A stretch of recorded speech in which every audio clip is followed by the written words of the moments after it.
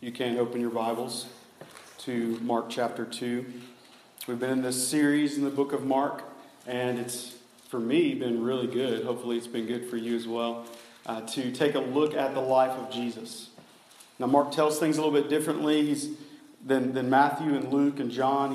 He's blazing through this. He's going story by story. Sometimes we're not even sure how much time has actually passed. He's just moving one point to the next, making clear above everything else that Jesus is king. That Jesus is not only king, but he's different than any king that's ruled before. And Jesus is Lord, and he's not Lord like those on earth who would lord over your life. And Jesus is a servant, which is unheard of a Lord or a king. And so Jesus is different. And he also makes point, as we've seen many times already, he's a teacher of one important thing, the good news, the gospel. And just like his other categories, he's unlike any teacher that any of these people have ever seen. And so we're continuing to see that Jesus reveals himself to be many things as King, as Lord. He's been the Lord of good news, proclaiming good news, beginning of chapter 1, and the Lord of deliverance, as he brings the leopard who's lived his life as an outcast. He brings him in, delivers him from illness, and a Lord of healing and other sicknesses, a Lord of forgiveness. Being someone who can forgive sins is not something that any man could do. And so he's establishing himself as God and Lord of redemption. As we saw him call Levi, the tax collector, one who doesn't belong, as we see him call fishermen, those who were not good enough to follow a rabbi, to call them to follow. This Lord of the new covenant. This last Sunday, as we looked at chapter 2, 18 through 22, the Lord of something new. It's not what it used to be. There's something different now. And the religious don't see him as that at all. They see him as unclean, blasphemous. They see him as a law-breaking friend of sinners who doesn't belong. And this growing frustration is mounting to a point that we just heard read in this passage, that they would seek to destroy him. They've had enough. And it's interesting because if they would just listen to what he's saying, if they would just hear his questions and actually try to find an answer, if they would bear witness to this model of God that's before them, that everything they've devoted themselves to, the entire law, the Old Testament law, everything they stand for is standing before them in the flesh. It's all about Jesus. It's always been about Jesus. But they're so devoted to their religion that they've missed the point of everything. And so as we walk through this passage this morning, it's imperative we ask the same questions of ourselves. Are we missing the point of everything because we're tied to something else? The religions we've created in our lives. Are we missing who Jesus is? And Jesus is everything. In Colossians chapter 1, verse 16, it says, "For by him, Jesus, all things were created, in heaven and on earth, visible and invisible, whether thrones or dominions or rulers or authorities, all things were created through him and for him." It's all about Jesus. Everything. There's not anything that isn't about Jesus. All that's happened in creation past, all that's before creation, everything from the foundations of creation has been about Jesus, pointing forward to Jesus. Everything that's happened since Jesus is pointing back to Jesus. Everything that will happen from now on is all about Jesus. It's the focal point of all things. The birth, life, death, resurrection of Jesus is the point of everything. But do we believe that? Do we live our lives believing that? From subatomic particles to galaxies, everything is about Jesus. It should radically change all that we are if we believe that. Because I think more than anything, we live for ourselves. And that's how we get caught up in these systems of religious belief. So these Pharisees are totally missing it. And rather than just pointing out how others are missing it, let's also consider that we might be missing it. That we've created for ourselves forms of religion, and we've lived not for God, we've lived for ourselves. Even if we've given our life to Christ, gone through the motions, even if you are a genuine believer, it's likely that you still very much are building your own kingdom. And I say that humbly because I realize in my life, as I'm processing these things, I very much build my own kingdom often. And it's my desire that God would destroy that, because I see that it's all about Jesus. And if I live like I believe that, everything changes. And so he says something very interesting in this passage. He claims to be the Lord of the Sabbath. Now, if we're just honest, at face value, that doesn't seem as exciting as Lord of deliverance, the Lord of forgiveness. He's Lord of the Sabbath, right? Especially if you don't know what that means. Now, I hope that as we walk through this, we'll see this is incredibly significant. This, among other things, is a culmination for these religious leaders. This brings about outrage that would drive them to go plot his death. Like they want to kill him. So it's apparently a pretty big deal that he's claiming this. And Jesus pretty clearly communicates that their religion is futile, it's fruitless, it's pointless, unless they see that he's Lord of the Sabbath. The rules they're following don't even matter if they miss he's the Lord of the Sabbath. And so let's walk through this passage and try to find some clarity and apply it to our lives. Remember, as we read Scripture that happened long ago to a culture that's far different than ours, we need to try to see what it would have meant to them first, and then apply it to ourselves. So go with me as we go and read this. Verse 23. One Sabbath, he was going through the grain fields, and as they made their way, his disciples began to pluck heads of grain.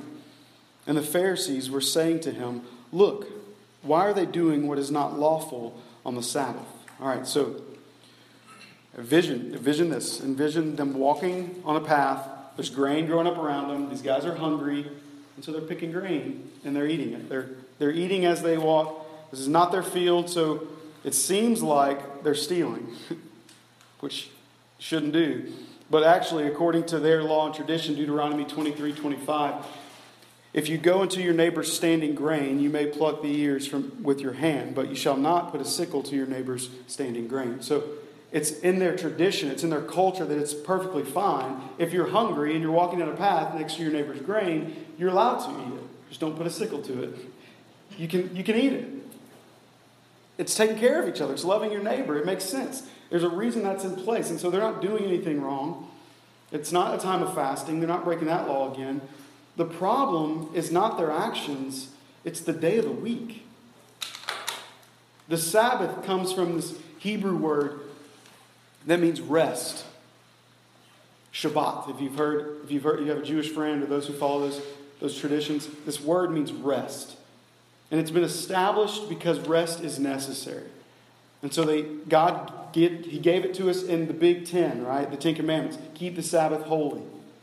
It's that important. They hold it dear. The Sabbath is important to these people. Exodus 20, verses 8 through 10, this is the list of the Ten Commandments. This is a section from it. Remember the Sabbath day to keep it holy. 6 days you shall labor and do all your work. But the seventh day is a Sabbath to do to the Lord your God. On it you shall not do any work. You, your sons, your daughters, your male servant, your female servant, your livestock, or the sojourner who is within your gates. So no one is to work on the Sabbath. Nobody. You stop doing work on this one day. Make it unto the Lord. Keep it holy. No one works. Not even the cows and the donkeys. Nobody's doing any work. You can't get around it with like tying the carrot to the head of your donkey so he'll plow the field. I'm not working. He's working. I don't do anything.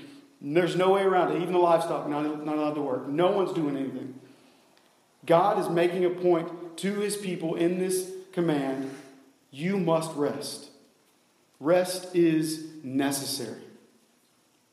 And I think we often fear rest because we don't want to be lazy. We don't want to fall behind.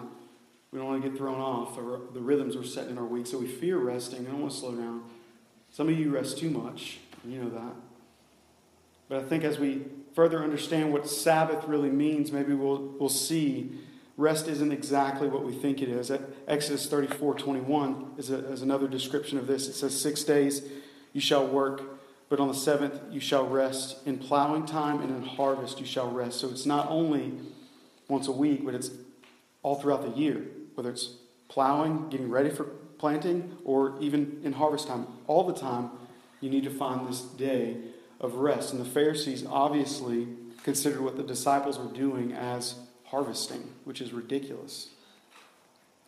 And they remember, now we have to understand that they added a lot to the law. So it's not just the Ten Commandments they're living by. They remember their law. They remember this isn't right. They're trying to catch Jesus doing something wrong. So they take advantage of this opportunity. And we know that the Jews have 39 additions to this keeping the Sabbath holy, probably more in understanding what these actions mean. But they're basically trying to guard their people against 4 types of common work.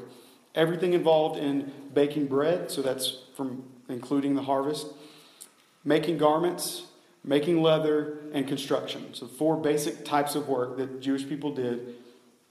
They're going to set all these rules around it, as simple as you're not allowed you're not allowed to sift flour. Sift. There's no H. You're not allowed to weave thread. You're not allowed to kindle fire. You're not allowed to carry objects more than a couple feet in a public place. Ridiculous minor rules like these things. Even to the point where they would say, you can do 1 stitch, but don't do 2 stitches. That's too many. Like ridiculous rules on top of this one rule, keep the Sabbath holy. And it sounds ridiculous, but when you step back and you consider why they would even do all that, it kind of makes sense. That they see the Sabbath as holy. The rest is important. Let's rest. So they put all these rules in place to keep them far from going anywhere near breaking this commandment. They say, this is breaking the Sabbath. I'm going to do all these things in my life so that I don't get anywhere near breaking the Sabbath. They value the law of God. They cherish the law of God. They want to stay far from breaking the law of God. It's a good thing in itself.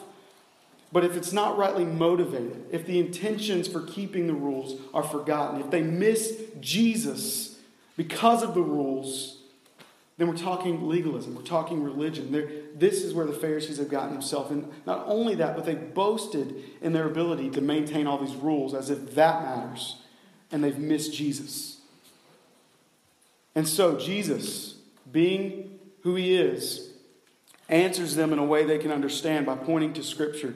In verse 25, he says, have you never read what David did when he was in need and was hungry, he and those who were with him, how they entered the house of God in the time of Abiathar, the high priest, and ate the bread of the presence, which is not lawful for any but the priest to eat, and also gave it to those who were with him.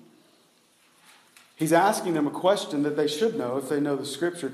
Don't you remember David? Now this is David before he was king. This is 1 Samuel 21. David is on the run from King Saul, who's threatened his life. He's in hiding. He's hungry. He's desperate. He's in need. And the men with him are hungry. And the only thing available to eat is the bread of the presence, which is the showbread. This is the bread that goes before the presence of God. These 12 massive loaves of bread that represented the tribes of Israel would go in the presence of the Lord as a sacrifice. Every week they would change these out. And so as they changed them out, the bread that came off was for the priests because it was holy and the priests were consecrated. They were set apart. They were holy. They could eat it, but only the priests. And this small example that seems insignificant if you're reading through this story of David, Jesus points to it and says, don't you remember the priest gave the holy bread to David and his men who weren't priests? It was unlawful. It was breaking a regulation. God permitted it. There's things we can point to in David's life, laws he broke, that there were tons of consequences. Adultery, murder, those things had consequences. But why not this law? Why not this rule? Jesus is making this significant point to the Pharisees to which they don't know how to respond. They just get mad about it. And the point of this story is not just that David broke a rule and got away with it. It's Jesus saying to him and everyone listening, I'm the better David. I'm a true king. I have all authority. I am more holy than those priests. In fact, I'm the high priest. I can decide what's good and what's not good. And he even goes as far as to actually say, I'm going to change everything by saying in verse 27, the Sabbath was not made for man. You're missing it. It's not about following the rules.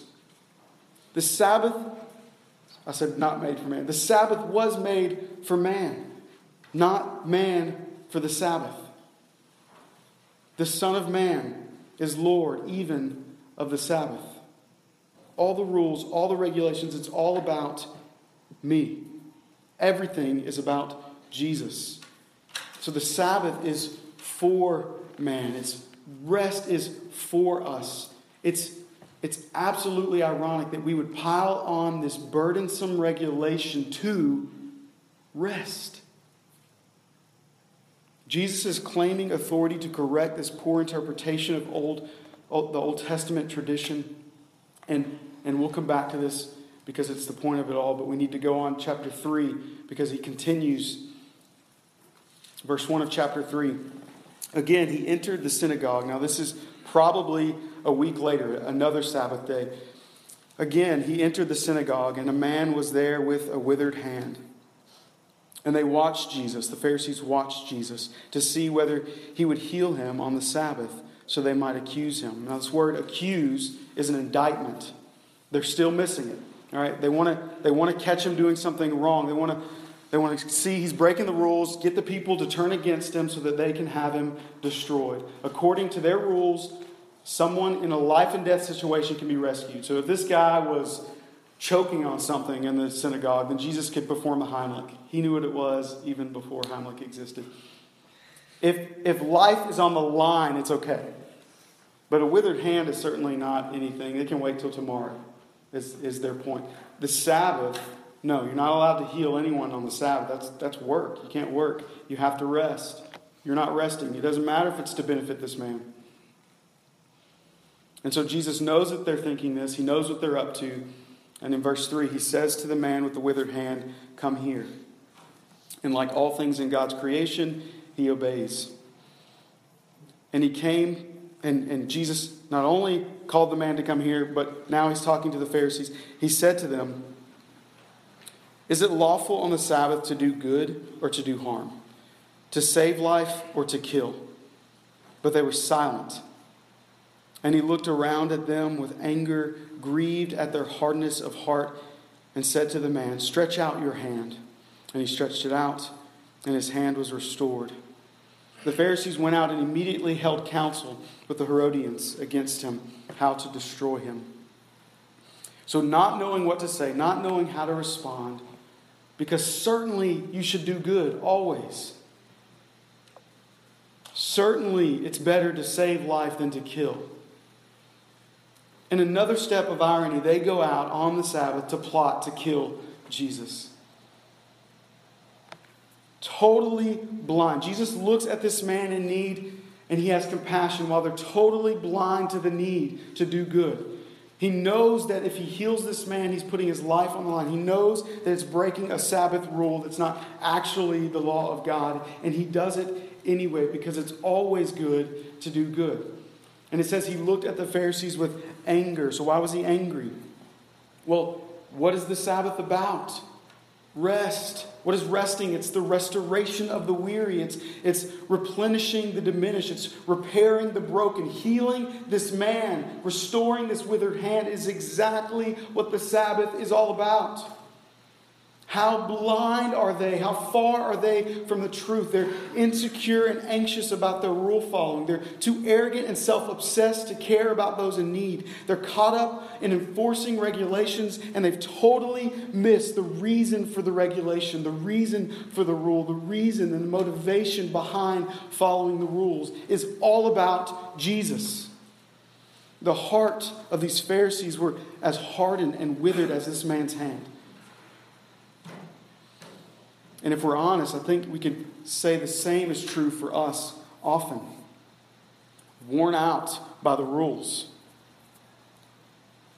We're opposed to belief because it feels like it's obligation. It's burdensome to be a Christian. We have these thoughts. It's too much work to be committed to the Crossing Church. I cannot believe the covenant requires so much. That's Scripture calling us to live our lives in this way. And if we're thinking that way, I think we've missed it. Because that's not Jesus. We can see that this withered hand is a symbol of our exhausted religious hearts. And we can find ourselves suffering under the weight of our performance-based systems, not just in the church, but in your schoolwork. This performance, clearly a performance-based system. They give you grades, letter grades, on how well you perform. And in work, in your occupation, the standards, the requirements set by your bosses, it's overwhelming, the burdens we take on in this life to perform well and prove ourselves to everyone. And even in our resting, we find ourselves restless because we're missing it. We seek to fulfill the expectations and follow the rules and find satisfaction in those things and everywhere in between because we get so caught up in trying to do what's right and not doing what's wrong, we're totally missing Jesus. And remember, it's all about Jesus. He is our hope, and He is calling for us to stretch out our hand and be restored. Let's go back to verse 27 and 28 of chapter 2. It's very important. We see this is the thesis of it all. It says, "And He said to them, the Sabbath was made for man, not man for the Sabbath. So the Son of Man is Lord even of the Sabbath." I think we need to take a better look at what Sabbath is. What does it mean to rest? It's based on God. So Genesis chapter 2, God created all things, and He looked at it and He said it was good, right? You remember, everything He created, this is good. Everything He created, good. Created man and woman, very good. He's enjoying it. So chapter 2, verses 1 and 3 of Genesis, "Thus the heavens and the earth were finished, and all the hosts of them. And on the seventh day God finished His work that He had done. And He rested on the seventh day from all His work that He had done. So God blessed the seventh day and made it holy, because on it God rested from all His work that He had created." Everything God had created, He rested. He made it. He demonstrated this concept of rest.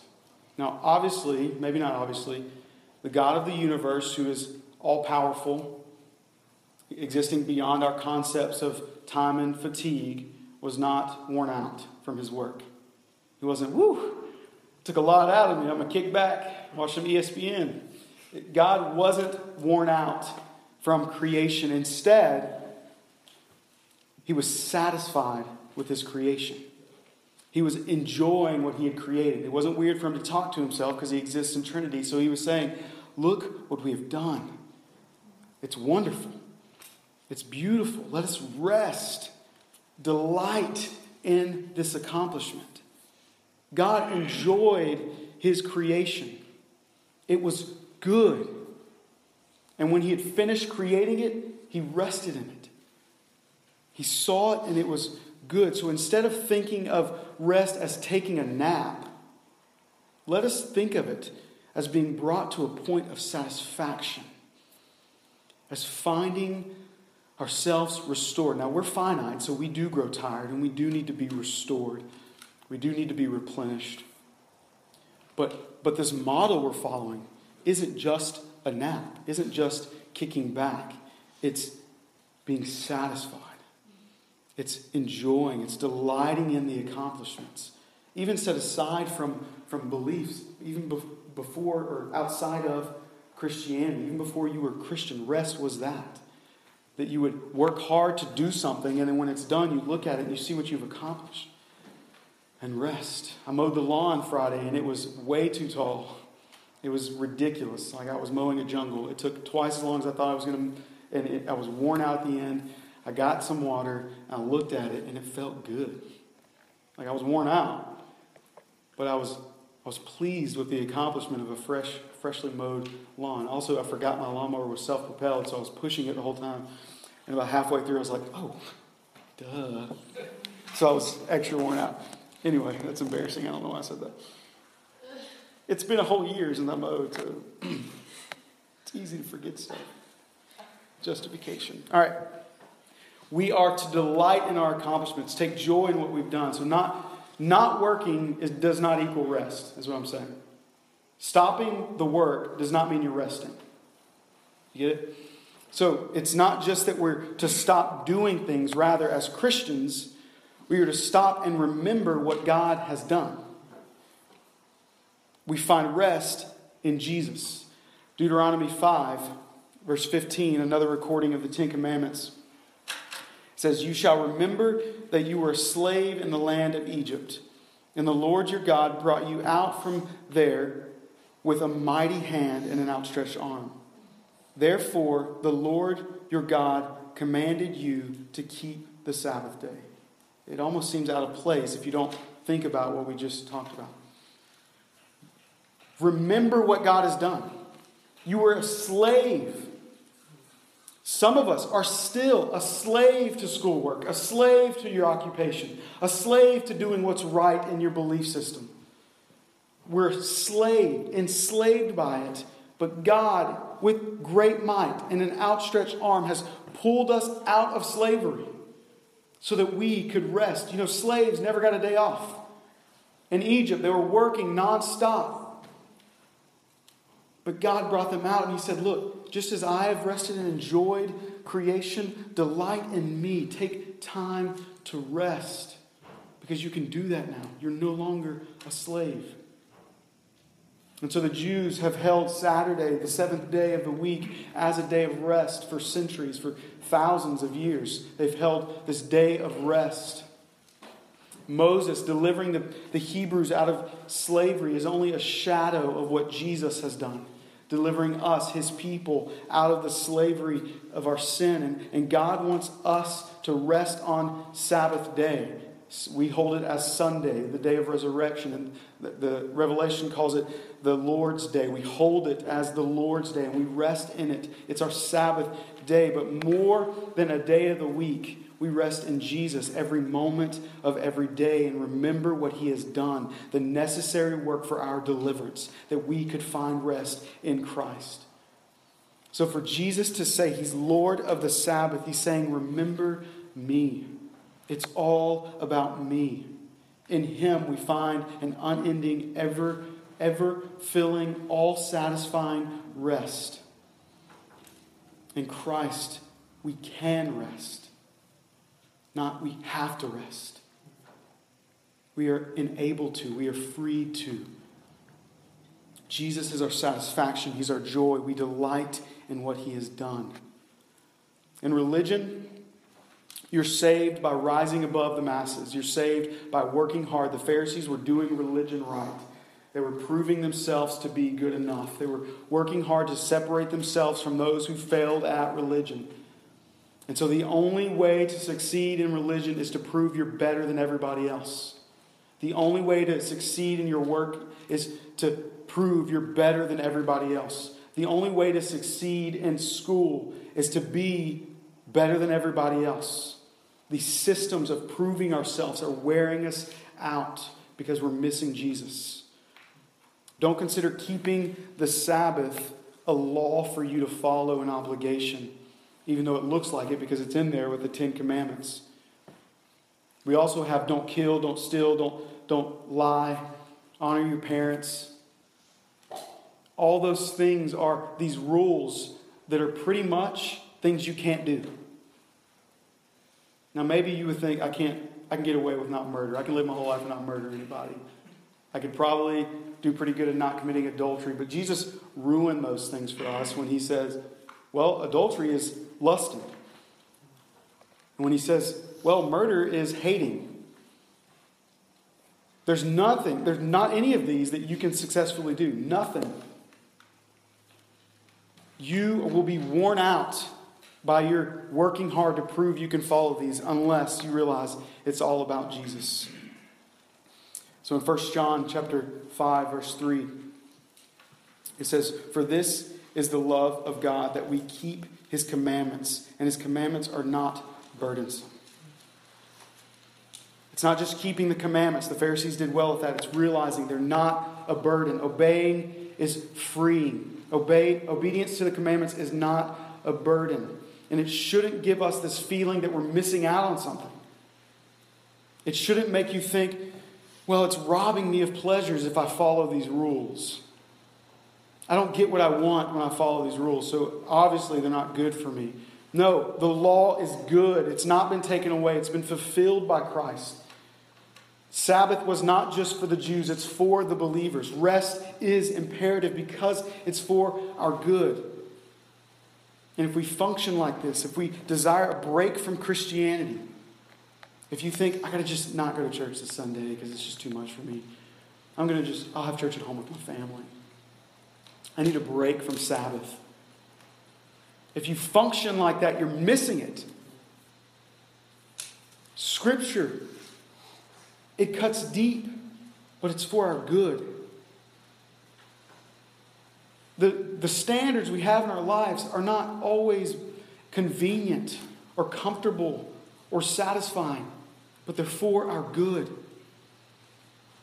So what is it that we're trying to say when we say, I want to work hard, I want to do good? What is it exactly we're trying to accomplish? Let's just step back for a minute and ask a simple question. Why do we work in school and in your occupation? Why do we work? Well, we want to get things done, obviously. But I think it's more than that. I think in our culture, that's how you find your identity. Your work is what you are. It's who you are. It's what you've proved yourself to be. It provides for you and defines you. And so we're so desperately trying to show ourselves and others that we're somebody in our work. And it's wearing us out. Some of you are more exhausted than you've ever been in your life because of your work, because of this compulsion to do things right, because of your desire to prove yourself. And rest isn't happening. Even though you take time to binge on Netflix, you're not resting. But rest isn't just not doing work. It's realizing the work has been done. And the Pharisees are so upset that Jesus is changing the rules that they set out to have him destroyed. In fact, they do get him killed eventually. But what they don't realize is that in killing Christ, the one who claimed to be Lord of the Sabbath, in killing him, they've actually made him the Lord of the Sabbath. We celebrate Jesus on Sundays because he rose on Sunday. In putting him to death, they enabled him to accomplish what he set forth to do. This desire to kill Jesus made him the Lord of the Sabbath he claimed to be. And on the cross, he suffered restlessness, withering away, writhing in pain, feeling no sense of rest as he's dying on the cross, becoming sin on our behalf. He became sin so that we could become the righteousness of God. He took from us the restlessness. He took from us this need to prove ourselves in our work. On the cross, he's feeling every anxious feeling you've ever felt in your work. He's feeling as worn out as you've ever felt in your work. He took on all of it. And at the end, he uttered something beautifully. It is finished. The work has been done. You are freed from the burden of work. You can rest now in God. And being a disciple of Christ is to say that I rest not in my work. I rest not in what I can accomplish, but in salvation, in what Christ has done. I look not to what I do, but what to Christ has done. Because in Christ, God has imputed our sin and our restlessness to him on the cross. It's not our own. We're free now to rest. So in Christ, we look to God for our rest. And God looks to us and he sees it's good. It's good that we rest. It's good that we realize the work is finished and Jesus is Lord of the Sabbath. And unless we understand that gospel work in our heart, we can never find rest. If you think you're finding it by drinking a beer and watching SportsCenter, or having wine and watching HGTV, we got the women in there too. And some men, I don't know. If you think you're finding it in coffee and a good book, or a round of golf, or a manicure or pedicure, and jogging and hiking and scrolling through Instagram and stockpiling random information so you can prove to everybody you know good facts. If you find it in smoking a pipe, or working out, or eating good food, or eating healthy food, or building something, or destroying things, if that's what you're into, if you think you're finding it in deep theological conversation and philosophical dreaming, if you think you're finding your rest in anything that's not Jesus, you've missed it. You're not going to find it there. There's no amount of leisure activity that's going to give you rest. There's no amount of self-satisfying activity that's going to give you rest. It's not in any of those things. It's in Jesus. Those things aren't evil. Some of them are really good things. Some of those things you should do. You should seek rest in those things, but only after realizing it's in Jesus that we're restored. The reason we enjoy these things is because God is a gracious God to give us these things to enjoy. If we let it terminate on those things, we've missed it, and we're never going to find rest. You're always going to need more of that stuff, and it's never going to satisfy you. Every amount of effort you put into resting will leave you restless unless you're worshiping the Lord of the Sabbath. But practically, we need to find rest in our lives. So practically speaking, it's important that you set up structure and things in your life to find rest. Because I think as Christians especially, without this law to Sabbath, as Christians especially, we would say that it's more difficult. I would say it's more difficult to find rest as a Christian because we fail to see everything's about Christ, and we fail to follow any law or regulation in our life because we think we're free to give up Sabbath. But because we don't have this rule, we're in danger of living a restless life. So I think, hear me rightly, I think it's wise to have rules. Not, you must follow this rule. I think it's wise to have rules because the rules are for your good when you rightly understand it's all about Jesus. It keeps you far from living a restless life and being burnt out and not being able to accomplish anything. So, we need discipline. Because like the Hebrews in Egypt, we're slave to things. And we easily enslave ourselves back to things. So we need discipline. We need structure. We need standards in our life. And because of our sinful hearts, we can so easily make the standards and the rules are what we're enslaving ourselves to. So we need accountability. We need brotherhood. We need sisterhood of the traveling pants. I don't know why that came out of my mouth. You don't need sisterhood of the traveling pants. It's just what follows sisterhood naturally in my head. We need brotherhood and sisterhood. We need to be close. We need community. We need family. So that we can even say, hey man, you need to rest. You need to take Sabbath. You need to realize that if you keep working like this, you're going to destroy yourself. And if you're leading anybody, they're going to suffer as well. So in August, Jared is going to take some form of Sabbath. We're not sure exactly what it's going to look like. We're figuring that out right now. But he is going to take time to love his family well, to find rest for a month.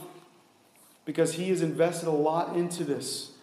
He's preparing sermons and he's doing the bylaws and he's working out the details of what it's going to look like for the crossing to exist in this association. And Scott and I help him on those things. But as the lead elder, as the first among equals, he's putting a lot of work to be the church planter. And the church planter has to do a lot of work. And a lot of it goes unseen and it's wearing him out. But before he's burnt out and not able to function as a leader, he's wisely choosing to rest. Now, he would rather keep working hard and get things done because that's his mindset. But it's wise for him to seek rest.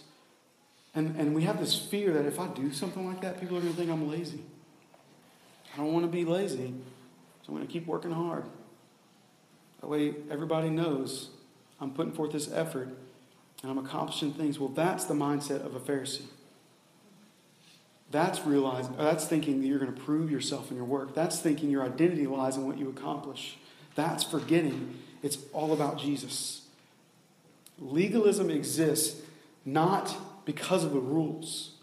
It exists because of the disposition of our heart towards the rules. Rules are good when rightly motivated.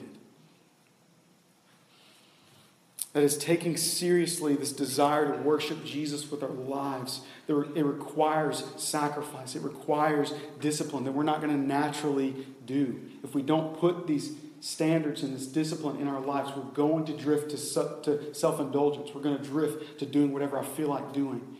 It's foolish.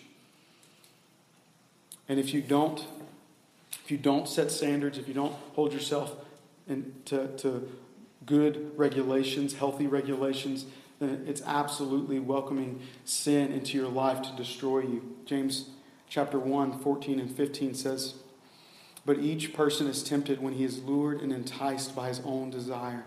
Then desire, when it is conceived, gives birth to sin. And sin, when it's fully grown, brings forth death."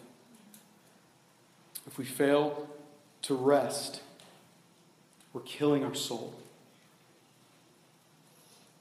You know that if you fail to rest physically, you're going to die. You can actually work yourself to death. You have to sleep, scientifically proven. But there's a depth to sleep that you need, physically and spiritually. There's a depth to rest you need. Science has proven in psychology study, some of you may know REM sleep, rapid eye movement sleep, is deep sleep. It's where you actually find rest. You can't just take 15-minute naps throughout the day and live. You have to go into this deep sleep, and it takes time to go into this deep sleep to actually have your body physically restored. The same is true spiritually. Our souls will suffer if we don't rest, and not just every once in a while think about Jesus, but take time to stop working, even a day, such as a Sabbath day, to stop working and rest, remembering who Jesus is, remembering what he's accomplished, remembering what he's done. It's necessary. It's not just something you have to do because it's in the law. It's necessary for your good to worship Jesus with your life.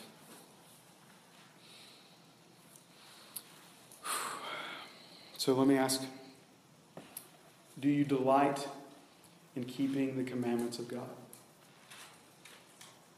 Do you find joy in your obedience? Do you see that Jesus is your rest?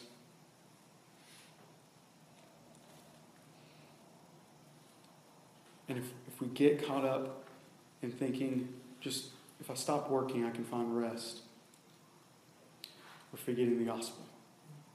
If we get caught up in, okay, I'm going to take this time off of work, and I'm going to hang out with my wife, and I'm going to watch some Netflix, and I'm going to eat some good food, and then I'll be good to go. We're missing it. Those are all good things. But it's not Jesus. And everything has always been about, everything is, and everything will always be about Jesus. It's all about Jesus, the Lord of the Sabbath. Father, I thank you so much for your word. I praise you that we can see in Old Testament scriptures these things that seem like obscure law and things that don't really apply to us because we're new covenant believers. I praise you that we see Jesus there. That we can find hope in things that seem hopeless, that we can find, as we feel withered and worn out, restoration in Jesus. That we not get caught up on the rules and regulations trying to prove ourselves or find our identity in doing, but that we can stop the doing long enough to see who we are has already been established in the work of Christ. Praise you for the gospel. Help us find rest. In Jesus' name, amen.